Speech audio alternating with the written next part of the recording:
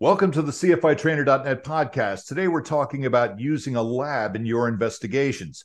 More specifically, we're going to talk to two experienced forensic scientists about analysis of fatty acids, oils, and alcohols, mistakes investigators make when collecting evidence and working with a lab, and what you can do to use your laboratories as expert resources instead of simply processing facilities. Laurel Mason is a principal and laboratory director at Analytical Forensic Associates. She developed and manages laboratory operations training and quality assurance, including chemical analysis of ignitable liquids in fire debris. She routinely conducts chemical analysis of fire evidence, including fatty acid methyl esters in self-heating fires, GCMS, FTIR, and light microscopy. She has analyzed or supervised the analysis of over 150,000 fire debris samples and testified as an expert witness in more than 150 cases. Laurel holds the certification of fellow in the specialty field of fire debris with the American Board of Criminalistics. She is a member of the American Academy of Forensic Sciences, the Southern Association of Forensic Scientists, the International Association of Arson Investigators, NAFI, NFPA, ASTM, and the American Chemical Society. She has held multiple offices in the Georgia chapter of the IAAI and is a life member. She has authored several publications related to fire debris analysis and lectures on evidence collection, preservation, and laboratory analysis. Doug Byron is the president of Forensic and Scientific Testing Incorporated, an ISO 17025 accredited laboratory specializing in fire debris analysis and providing support for fire investigators and adjusters. He has made over 100,000 ignitable liquid determinations. He helps develop fire debris consensus standards. He is court qualified as an expert in 27 U.S. states and Southeast Asia. He has authored journal articles and a book chapter on fatty acids analysis and served as a technical editor for 2 forensic books. He uses his experience and skills to perform fatty acid analysis to help determine spontaneous combustion possibilities, along with physical tests such as modified Mackey tests to confirm self-heating tendencies. He also conducts research to improve the reliability of fire debris testing, including research of light volatiles such as alcohols and the retention of extracts on carbon strips. Laurel and Doug, you two are packed with experience and expertise. Welcome to the podcast. It's great to have you. Thank you for having us, Rod. Thanks for having us, Rod. So I'd like to start out a little general, and then we'll narrow in on oils and fatty acids. So drawing from your years of expertise and experience, what are the mistakes you see fire investigators and evidence techs making when collecting the many kinds of evidence in fire cases? Laurel, you want to take it first? Sure. I think most of the problems that we see are evidence collection and packaging of the evidence. In addition to that, not notifying the lab or having an open communication with the laboratory or the analyst is what it is that the investigator is looking for as far as the type of analyses, whether it is for ignitable liquids, whether it's for fatty acids. But actually, most of the issues that I've seen in the past is with the collection of the evidence itself, which is why we try to continue our training and education with our customers throughout the United States and Canada as far as evidence collection. Great to hear, and it's a good time to pitch the IAAI evidence guide that's online, and that's going to be updated as well, which teaches some of the proper evidence collection. Can you add some more specifics so we can give some people some ideas? Like, let's just talk about gloves and cans, for instance. Gloves and cans are a big no-no. I don't know where it started, but we don't see it as often as we used to. However, the whole point of wearing gloves is to protect from contaminating or cross-contaminating evidence. Here in the laboratory, we did just a little quick study where 2 of my chemists went to pump gas and they wore gloves. They wore the rubber glove or nitrile gloves. They brought them back, put them in cans, and we tested them. And we found traces of gasoline because our recovery technique and our analytical techniques are so sensitive that it's possible to find the ignitable liquid or gasoline. So we have a steadfast rule here in our laboratory. You don't pump gas at all during the day or before your way into work. That makes a lot of sense. What about sealing processes or practices? What we see quite often is that in most of the evidence that we receive, they're in gallon or quart cans. And that V-lock area where the lid goes on top of the can, oftentimes the investigators don't clean that area out. And if that's not done, you don't get a good seal on the evidence container itself, on the lid itself. So that needs to be cleaned out, tapped down with a mallet, and then it needs to be tape sealed with tamper evident tape so that when we receive it in the laboratory, we can record that it was sealed properly with tape and intact upon receipt. Okay. What about packaging size? This was something that I hadn't thought about. Packaging is important, that you select the appropriate size container for the piece of evidence. You don't want a small piece of evidence in a gallon can, especially if that evidence contains an obvious odor of an ignitable liquid, because what will happen is the vapor pressure will build up and then it'll pop that lid off the can. So you want to select a container that will fit the debris. Conversely, you don't want to have the evidence container more than 3/4 full, because during the recovery of the ignitable liquids, we need that headspace to produce vapors upon heating so that we can collect any volatile components.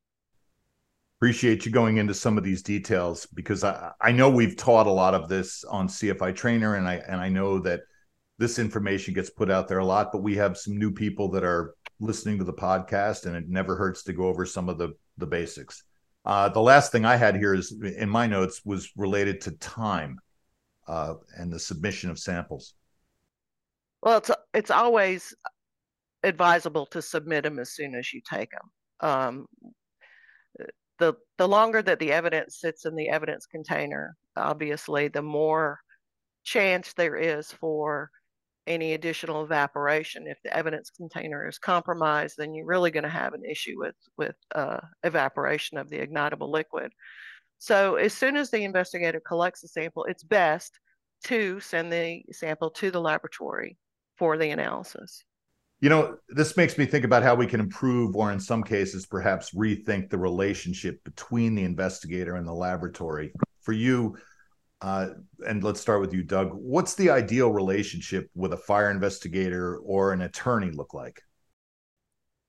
The ideal conversation that goes on is basically where they would call and tell you the scenario, because every fire is similar, but they're all different.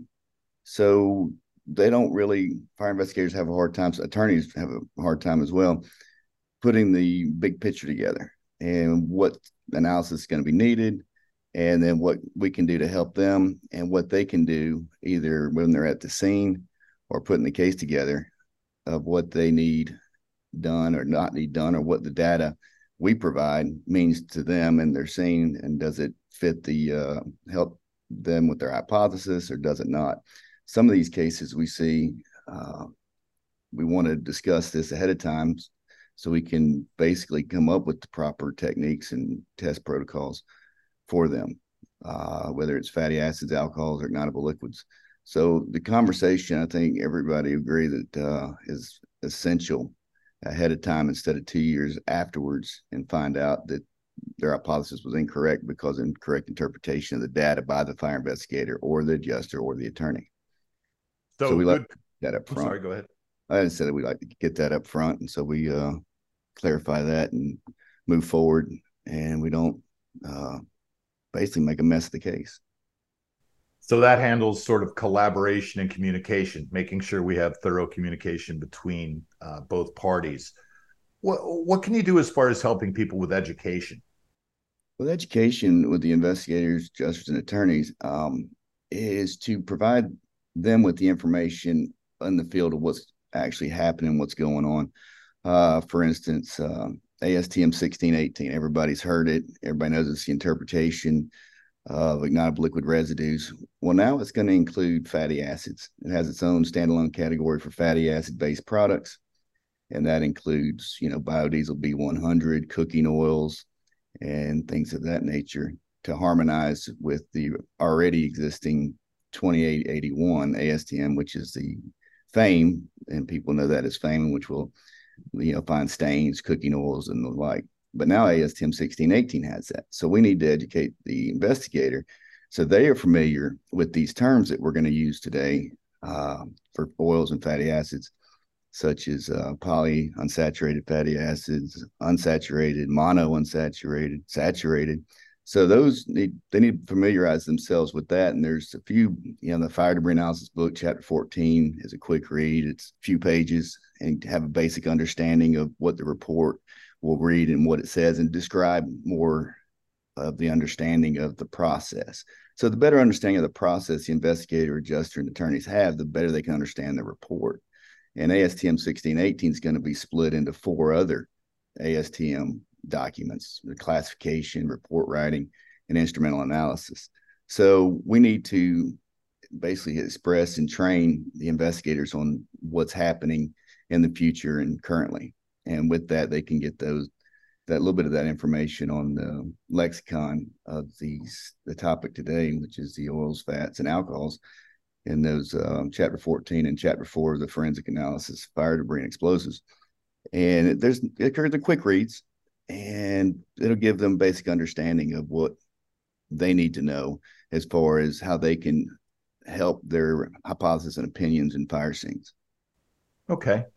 So to recap sort of this beginning, more basic introduction that we've done here, make sure we have good collaboration and communication, and take advantage of the education that the people at the lab can offer you as an investigator. One thing I had here I thought was interesting. It's also, some sort of setting realistic expectations. And it sounds to me like what you're both saying is, and I've heard this from both of you and others in the past, let's not meet at the fire scene, or let's not meet after. Let's talk about things and make sure we have a good relationship before we start working together. So how do you like to be approached? And either one of you can answer, both of you can answer. How do you like to be approached by a fire investigator you've never worked with? I'd like to just give them a chat and talk with them about what their needs are, where they're, what they need as far as evidence supplies, and what they expect as far as turnaround time, things like that. And then we have some informational things that we send out regarding evidence collection on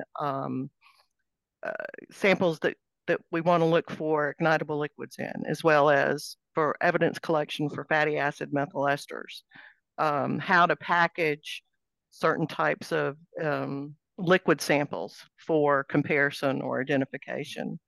And we always have the moniker here that if in doubt, give us a shout, which means if the fire investigator is at the fire scene, he can give us a call if he needs direction on evidence collection, or how he should package something, or what he's looking at. And, we can actually look at his video, and he can take us along with him, and we can guide him as far as evidence collection. So we'd like to have that initial communication and then follow up on everything when there's any questions.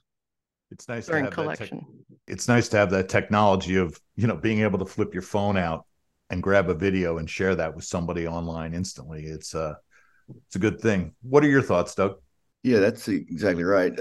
We're probably the only laboratories around that will encourage the investigator, especially on the scene, to give us a call. Either one of us. It's same rules apply with our lab as well. You're at the fire scene, and all I always tell them is, don't forget, we're usually inside an air-conditioned HVAC laboratories with libraries and computers, internet, ice water or whatever. And you're out there on the fire scene. So we're a support line. So basically, you're at the fire scene. You don't have a lot of resource and reference material when you approach a fire scene for collection of evidence and preservation of something that's non-routine. So we encourage them to call us. We'll talk about it. And it doesn't matter if they're clients or not clients. You're at a fire scene and you need some assistance, you just call and get that assistance while you're there. So, or in case you need to go somewhere and get materials if you need to. And then, of course, send us whatever you have as far as if you get new materials, so we can make sure it's clear of any unintended ignitable liquids. But yeah, we guide those guys at the scene, so the fire investigator can get the information they need when they're there and not have to worry about going back. So that should be in every fire investigator's mind, is they have an avenue, whoever one of us, whoever they call, to get that information while they're there, which will save a lot of time and frustration and anxiety of what they're going to do, when they're going to do, how they're going to do it. And again, if they have to just need reference material as far as what's the temperature of a 100-watt light bulb on its side, we can look that up. So we have the ignition handbook ready from Vito. We have all kinds of information that they may want, not necessarily for sampling either, just to have a question. That's great to hear. And you bring up a good point, because I'm thinking about where you guys are down south specifically. You know, it's got to be pretty nasty to be on some of those fire scenes, and real nice to be able to make a call to somebody who's in air conditioning with nice, cool water. But we'll hope they have some water as well. Hope so. Let's move into what our main gist of today is, and that's talking about fatty acids. What are fatty acids, and how do they get involved in a fire case? Yeah, fatty acids are basically from free fatty acids and triglycerides. So we transestify them for fatty acid methyl esters, and we'll just go with FAMEs just to keep it simple. And FAMEs can come in a fire scene and be useful, say a cooking fire, suspected cooking fire. It could be cooking oils on rags that were laundered by the restaurant owner, or oil-soaked rags left near a heat source, or in wood finishes, varnishes, wood stains. So that goes into some subrogation issues and SIU issues. Rarely, but it can be used, the ignitable liquids in the stains and wood finishes. So these fatty acid methyl esters can basically be anywhere. And now that they're a category standalone classification and interpretation guide, we have fatty acid based products, charcoal lighter fluids. We have some of these things in laundry products. So basically, we have these tests we're going to have to use for the fatty acid methyl esters. So they're usually in 18 carbon chains, and this is described in chapter 14 of the fire debris analysis book, and they go through it really well to describe the oils and how their functioning characters. But basically, we go by chronological numbers of 18 is a carbon chain, and then a semicolon, or actually a colon, whatever it is, the two dots, and a number 0, 1, 2, 3. And so basically, we use those to keep it simple. And the 18, and then whatever the number is beside it, 2, 3, those are polyunsaturated. A 1 is mono, and 0 is saturated. So you can use 16, 1, 16, 2, 16, 0, then 18, 3, 2, and 1. So these fatty acids seem complicated, but they're really, really simple. And we can ribitize those, and we have the standard test methods, and we can look at those to determine, if it's unsaturated, saturated, and then its chemical tendency to self-heat. So that's basically the general form of the FAMEs, or fatty acid methyl esters. And it's relatively new to the fire investigation field, about 20 years or so. And it's been around for a long time, hundreds of years, as far as these oils, varnishes, stained linseed oil. So it's a pretty interesting topic. When Doug's talking about saturated, monounsaturated, polyunsaturated, and he talked about the numbers after the carbon, what those numbers indicate are the number of double bonds that are in that carbon chain of 18. And the greater the number of double bonds, for instance, in C18.3, you have 3 double bonds. Those type of fatty acids have a greater propensity for undergoing self-heating at those reactive sites. So that's just an amplification as to what those numbers mean when they are seen in a report.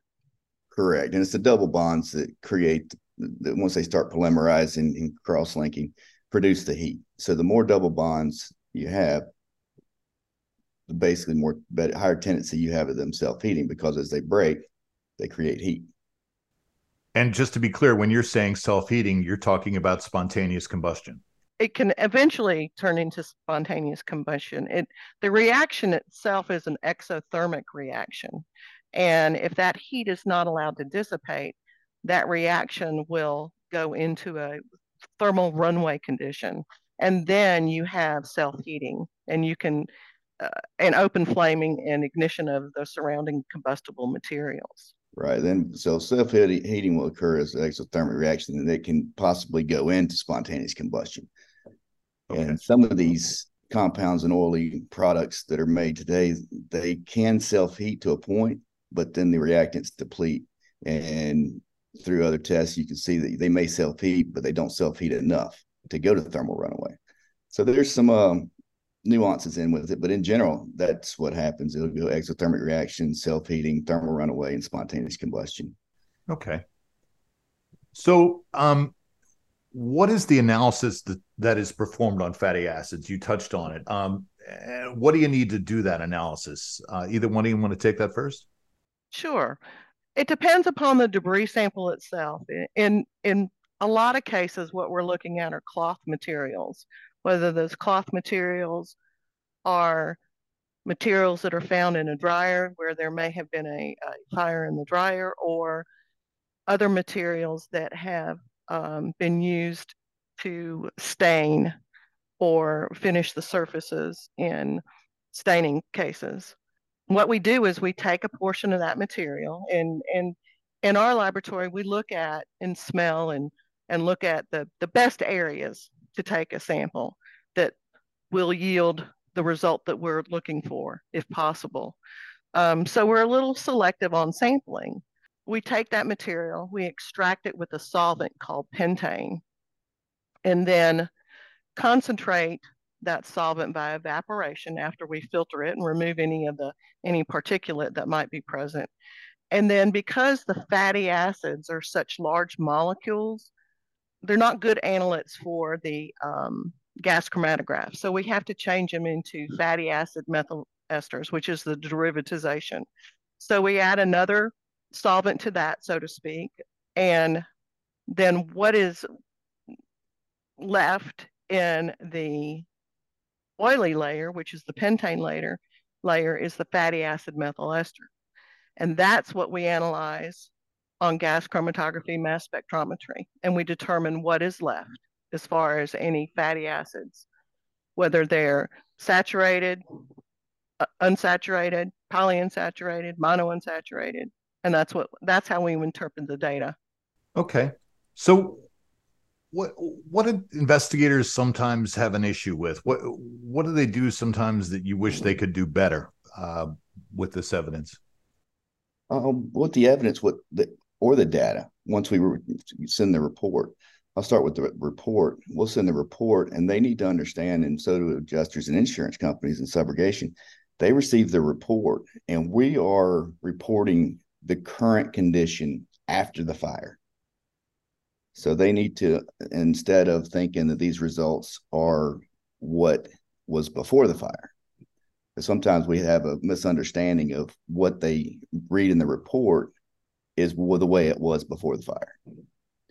So they can then assume and work backwards. So as long as they understand it's after the fire, and then we can work backwards. So if we have, say, a monounsaturated or a one double bond fatty acid after the fire, you can then deduct that it could be more unsaturated before the fire because of degradation through the fire and being a reactant in the material starting the fire, or maybe starting the fire, creating the fire. So that's one thing that a lot of conversation goes on about, is the report as it's worded, as is after the fire. The investigators need to understand that what we're looking at is what is left after the reaction, I think is the simplest thing to say. Yeah. And we can't make that determination that, well, it could have had a lot of polyunsaturated fatty acids in there. We can't make that determination. But, based upon other evidence that may be present, maybe we find a distinct petroleum distillate that is in the cloth materials, let's say, as well as a comparison sample of the stain from the sink. we can say, well, this is a unique petroleum distillate. We found a little bit of fatty acid methyl esters in your debris. We found some ignitable liquid in the debris sample, and it's consistent with this unique ignitable liquid or carrier or solvent that's in the known sample. So it's kind of important that they understand what's going on as far as the reaction goes. And two, I think it's important that they understand what to sample and what not to sample. A lot of times we get questions, well, I've got wood at the intersection or, between the floor and the wall. Should I take that? Well, what are we looking for? Are we looking for ignitable liquids? Are we looking for fatty acids? And so I think what we here try to do is educate the investigator as what type of samples to take. And I think it's, as we had stated earlier and Doug had talked about, that it's important for the investigator to communicate with us, even if they're on the fire scene or before they go out to the fire scene, what it is that they have as far as their fire scene goes. Okay. So how do investigators recognize that the fatty acid analysis may be needed, and how do they properly collect that for testing? What mistakes have they, do they make? You're touching on it already. I think quite frequently the investigators will take samples, let's say cloth materials, and they'll submit them to the laboratory and want to check for ignitable liquids. Well, whenever we see anything, if we're not told ahead of time, if we see anything that comes across our laboratory that has cloth material or from a dryer or from a bucket or whatever, we stop right then and call the investigator and say, hey, listen, let's talk about your sample a little bit. What's the background on this case? And quite frequently they'll say, well, there was a staining fire, or this is cloth material from a dryer and everything ignited. And we educate them then.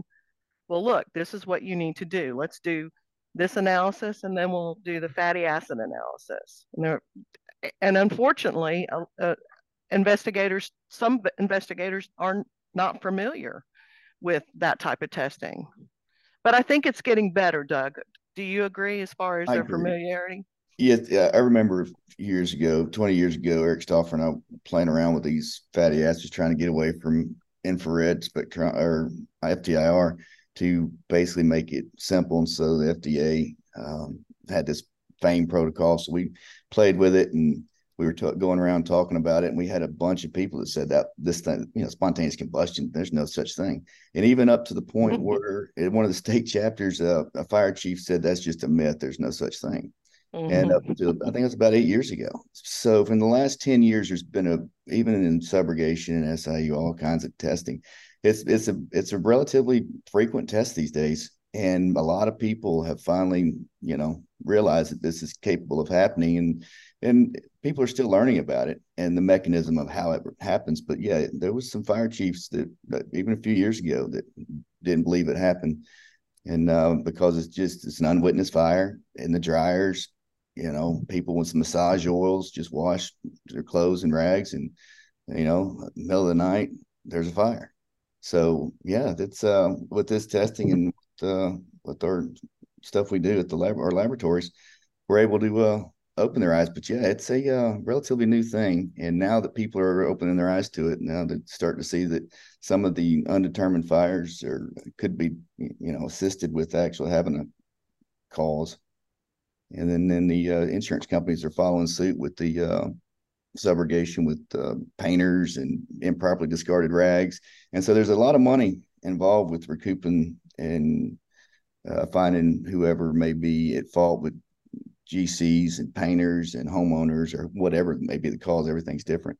But yeah, it's becoming a very popular test, and a lot of people are opening their eyes to it. I think right now it's more so understood by those that are in the private investigation industry, because they deal more with subrogation cases. We're still trying to educate a lot of our customers who are fire departments or investigation units in various states or whatever, as as far as the idea of self-heating. I know we had a case up in Vermont where, or no, excuse me, New York, where the fire investigator for that municipality indicated that it was a brand new restaurant and this woman had a fire in her dryer. And he said, I'm pretty sure it's arson. And I went, well, let's talk about this a little bit. And he thought she was going under financially, which she wasn't. But we analyzed the rags, and sure enough, there were high levels of fatty acids. She wasn't even getting any of it out, to be honest with you, as far as through the laundering process. So I think we need to still focus on educating the public sector as far as self-heating and spontaneous combustion. Yeah, they're picking it up. They and but they're public safety, right? It's not arson. They really don't care about it, but they're seeing these cases in some of the elderly communities, and they're like she just discussed about the dryers. A lot of it's in the dryers and things that normally by themselves wouldn't self-heat or spontaneously combust. But once you get the dryer to initiate that, it tends to happen. So we've had a few fire departments question that and just said they have weird fire and they send it in. I'm like, hey, man, you got a ton of fatty acids here in the dryer, and this is, typical of your scenario that this is self-heating fire, not an arson fire. So they're coming around, and again, it's difficult for them because they're looking for a crime, and so they're having more determinations of it not being a crime, but they still have to figure that out. So, but they're getting it pretty good, and so with our laboratories and a lot of the information going out, they're picking it up pretty quick. So I want to step back a little bit. We've talked about, doing more to collect evidence properly, what mistakes have been made. But if I'm an investigator and I walk into a room near an origin, I'm guessing, how do I recognize that fatty acid analysis may be needed? What you can look for, some of the physical indicators at a fire scene, usually, now I'm going to leave extension of the fire out. We're just going to go basic fire indicators, but it may be a isolated fire where there's just a fire. This may be in a circle in the living room, and looks like a piece of plastic underneath it, and just a circular fire, and just unusual. So it's an isolated fire, unwitnessed fire, lots of smoke on the walls, and then you can say, well, what else could cause this? Well, one of the common ones is, of course, spontaneous combustion. So anytime you think of self-heating or these three indicators, you can think of, I want to do a fatty acid test on this, because I know that these fatty acids can create a scenario in which fire can occur unwitnessed, middle of the night, lots of smoke. These reactions have lots of smoke. And then every now and then, say it's a different fire, and say there's someone that smelled something really bad that smelled pretty good before, with like burning tortillas, or someone was cooking and then it turned rancid and just nasty, eyes watering. Those are indications of a self-heating fire. And then you want to do a fatty acid test with that fire as well. So you have physical indicators that would assist them to determine if they want this test, or even a modified Mackey test, which is a physical test to see if in fact that product does self-heat, and if it does self-heat, will it go to ignition? Very helpful, and I like the way you described the indications at the scene. Laurel, anything you want to add there? Yeah, one of the scenarios also that an investigator may see is in either households or other facilities where they take the towels or rags or whatever cloth materials out of the dryer when they are still hot, and fold them up and pile them up. And so you may have a fire in, let's say, a laundry basket next to the dryer that doesn't have any cloth material left in it, or on a shelf in the storage area of a restaurant. So those are other things that you can look for. You can see that the cloth materials will be burned from the inside. The most charring will be from the inside and less on the outside of the material itself. Great points. Thank you. So let's talk about alcohols.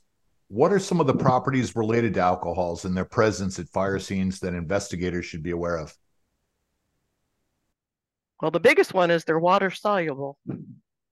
So that which is not evaporated, alcohols, first of all, are single components. When we look at ignitable liquids like gasoline, kerosene, diesel fuel, whatever, those are hundreds and hundreds of different components. The alcohols and the ketones are the lightest components that we can recover from debris samples. And most of them, as I said, are water soluble. So that which does not evaporate during burning can oftentimes be diluted to such a concentration that we won't be able to detect it. They're tricky little beasts, but we do find them quite frequently, to be honest. So I understand not all alcohols burn well. Can either one of you talk about that a little bit? Yeah, basically, alcohols in general, I think people think of ethyl alcohol or drinking alcohol.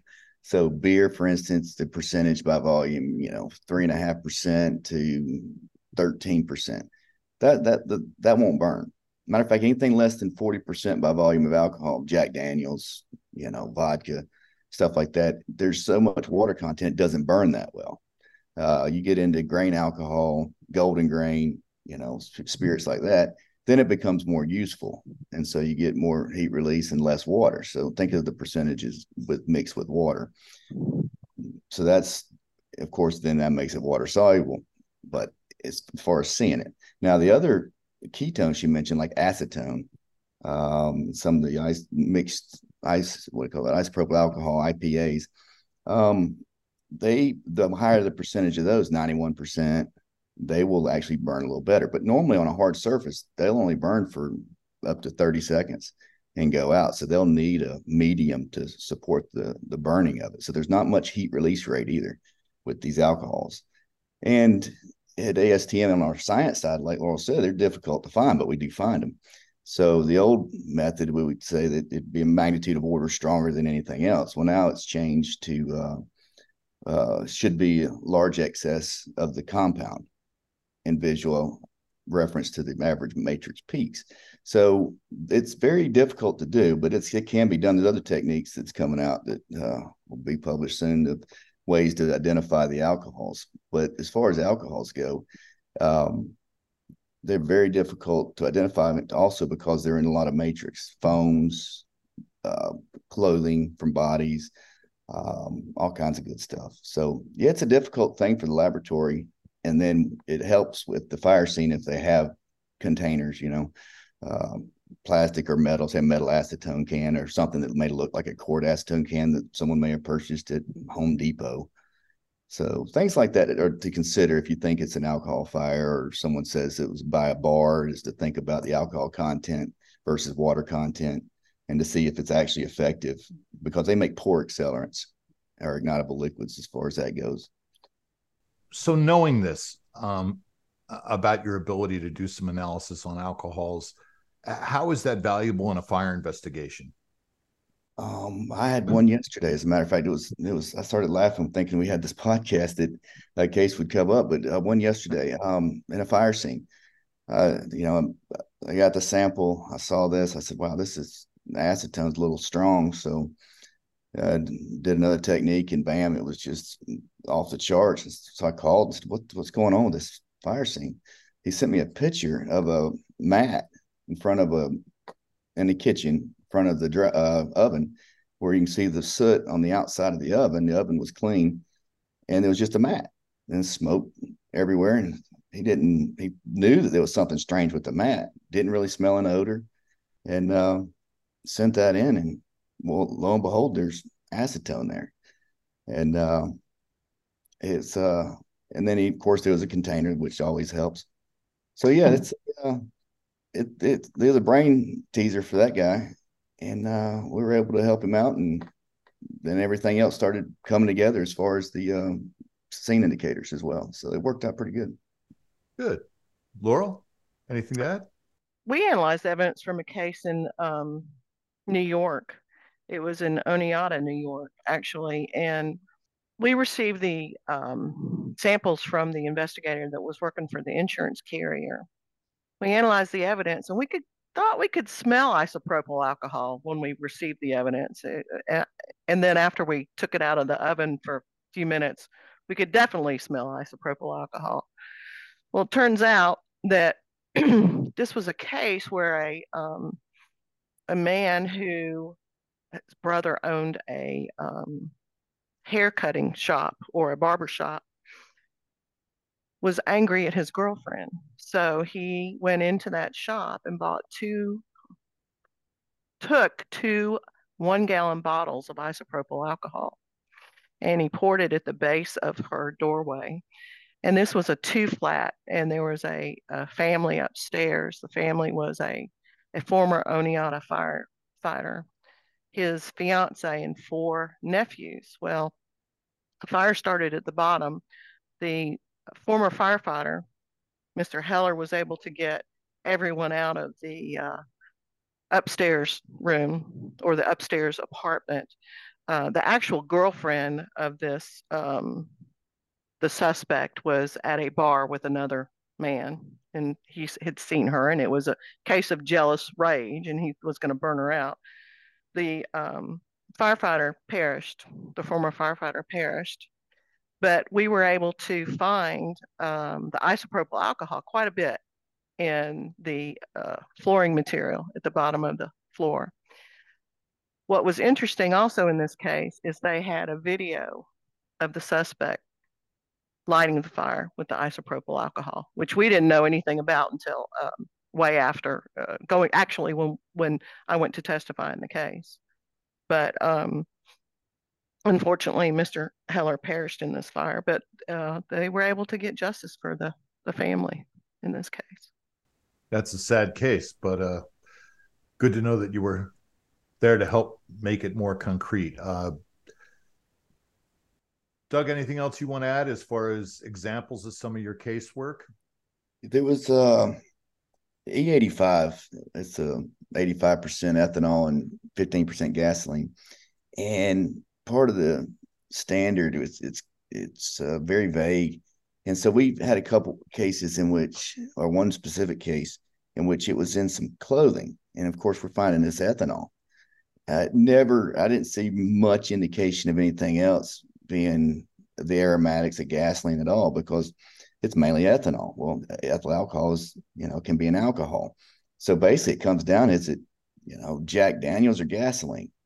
And it was very odd to say in here, but with the ethanol, testing the sample again, I didn't see any portion of the gasoline.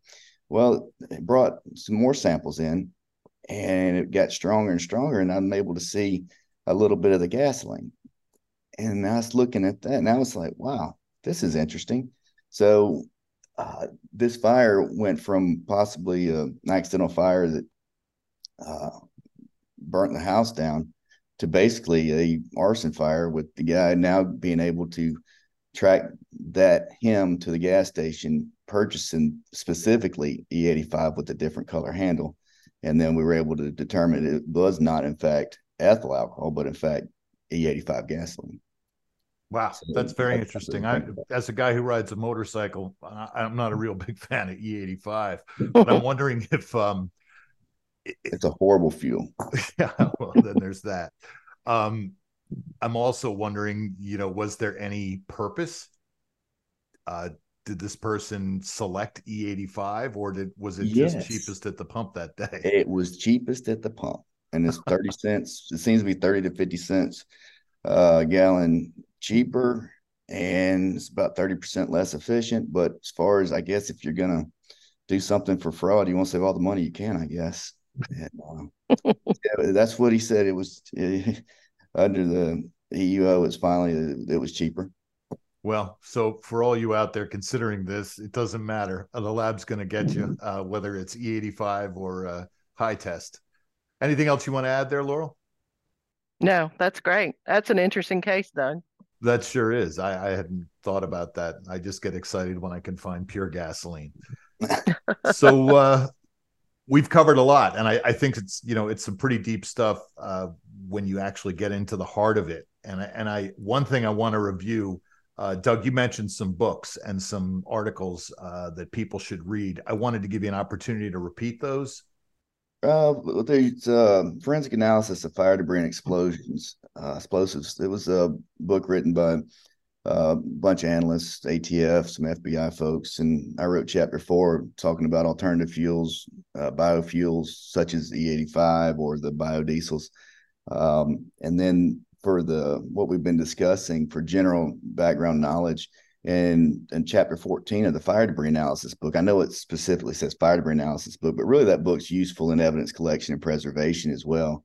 And it comes in a PDF, searchable PDF, but they can grab that book and check out chapter 14, specifically for the fatty acids or the spontaneous combustion, self-heating. It explains the double bonds in the 18 carbon chain and all the way to the thermodynamic reaction where it creates thermal runaway, to the interpretation, forensic approach. And it really goes through it. It's an easy read. It's not very big technical words that aren't explained. And it's good for just general knowledge for anybody in the field, from attorneys, adjusters, investigators, or even, anybody just interested in general. And it really spells it out in general pretty well. Laurel, anything you want to add there? I think he's pretty much covered it. That and the IAAI evidence collection guide. I love it when you bring that up. As I said, we're headed down to Huntsville, Alabama to end Cedar next week, and we're going to be adding, I think 5 or 6 different types of evidence collection to the evidence guide. So that'll be updated in the months to come. And it's a great online tool, and we hear good things from people about that. I guess the last thing, and it's sort of repetitive, but I think it's a really important topic. What are tips for how fire investigators can take advantage of what the lab provides? And I'll give you each sort of a minute to say, hey, these are the best things we got for you. Do something about it. I think the best thing that they can do to take advantage of the lab is just give us a call and let's chat. Let's talk about your case. If in doubt, give us a shout is what we like to say. Just we're here to educate you as far as evidence collection, and we're here to protect your case as far as evidence collection. And I think that's important to know as well. But I think communication is the key here with the investigators and the laboratory. And we're always excited to hear from clients and to talk to clients. If you're in the areas, come to the laboratories, come visit the laboratories, see what we do. We'll be happy, and Doug will be happy to show you, the investigator, what we do on a daily basis, what the interpretation of the data looks like, what a GC looks like, what a mass spectrometer looks like. In conclusion, I just think it's communication. Just feel free to communicate with your laboratory. We're here as your service avenue for evidence collection and interpretation of data. Doug, your last chance. Pitch what you think fire investigators can do to best take advantage of working with you in the lab. Yeah, best thing they can do is basically utilize our services and resources, or the people and the knowledge. And basically, we're here to help. We are basically at their disposal. We are here for them and only them and their case and everybody involved with the case.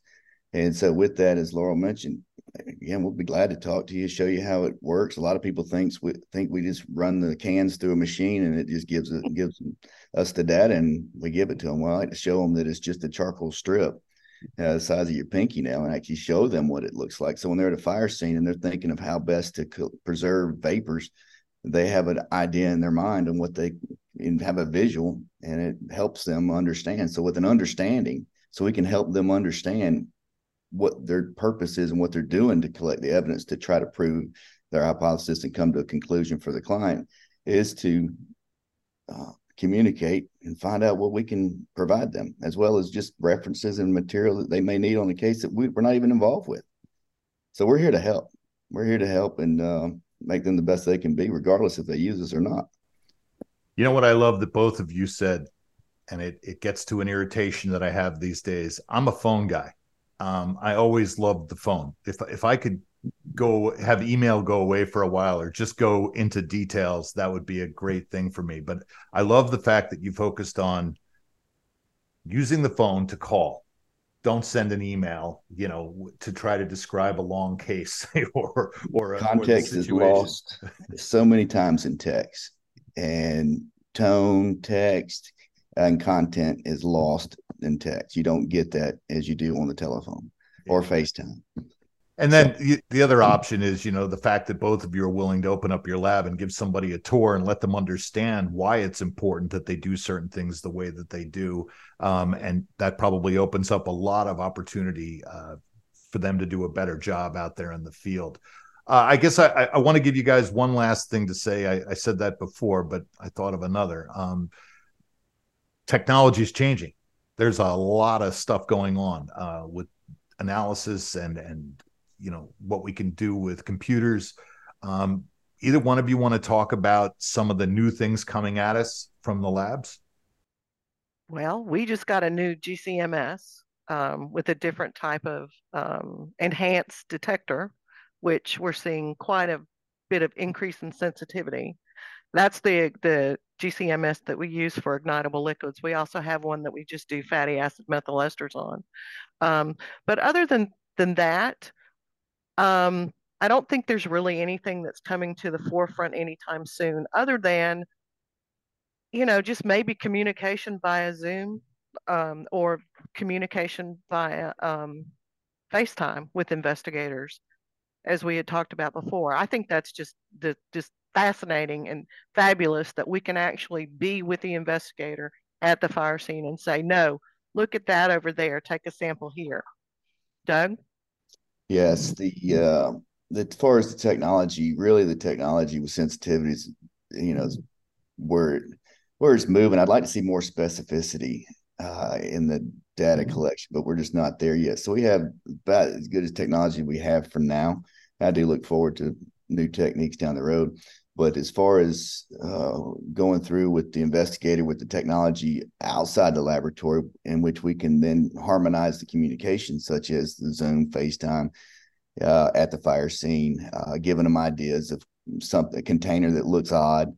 Don't be afraid to collect it. It's easier to collect it and not use it than to not collect it and need it, kind of like Aflac.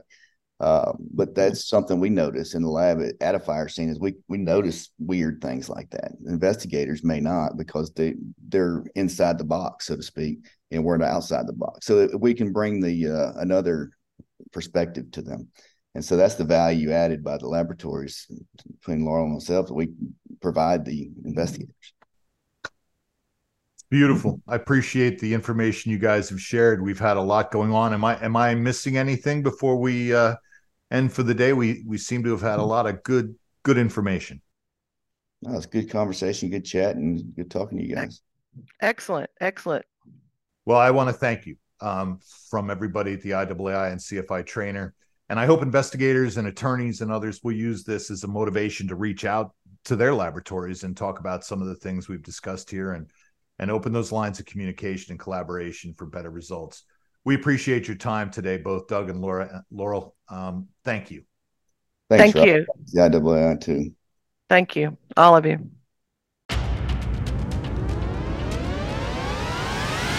This podcast and CFITrainer.net are made possible by funding from a fire prevention and safety grant from the Assistance to Firefighters Grant Program, administered by FEMA and the U.S. Department of Homeland Security, with support from the Bureau of Alcohol, Tobacco, Firearms, and Explosives, and voluntary online donations from CFITrainer.net users and podcast listeners. Thanks for joining us today on the podcast. Stay safe out there. We'll see you next month. For the IAAI and CFITrainer.net, I'm Rod Ammon.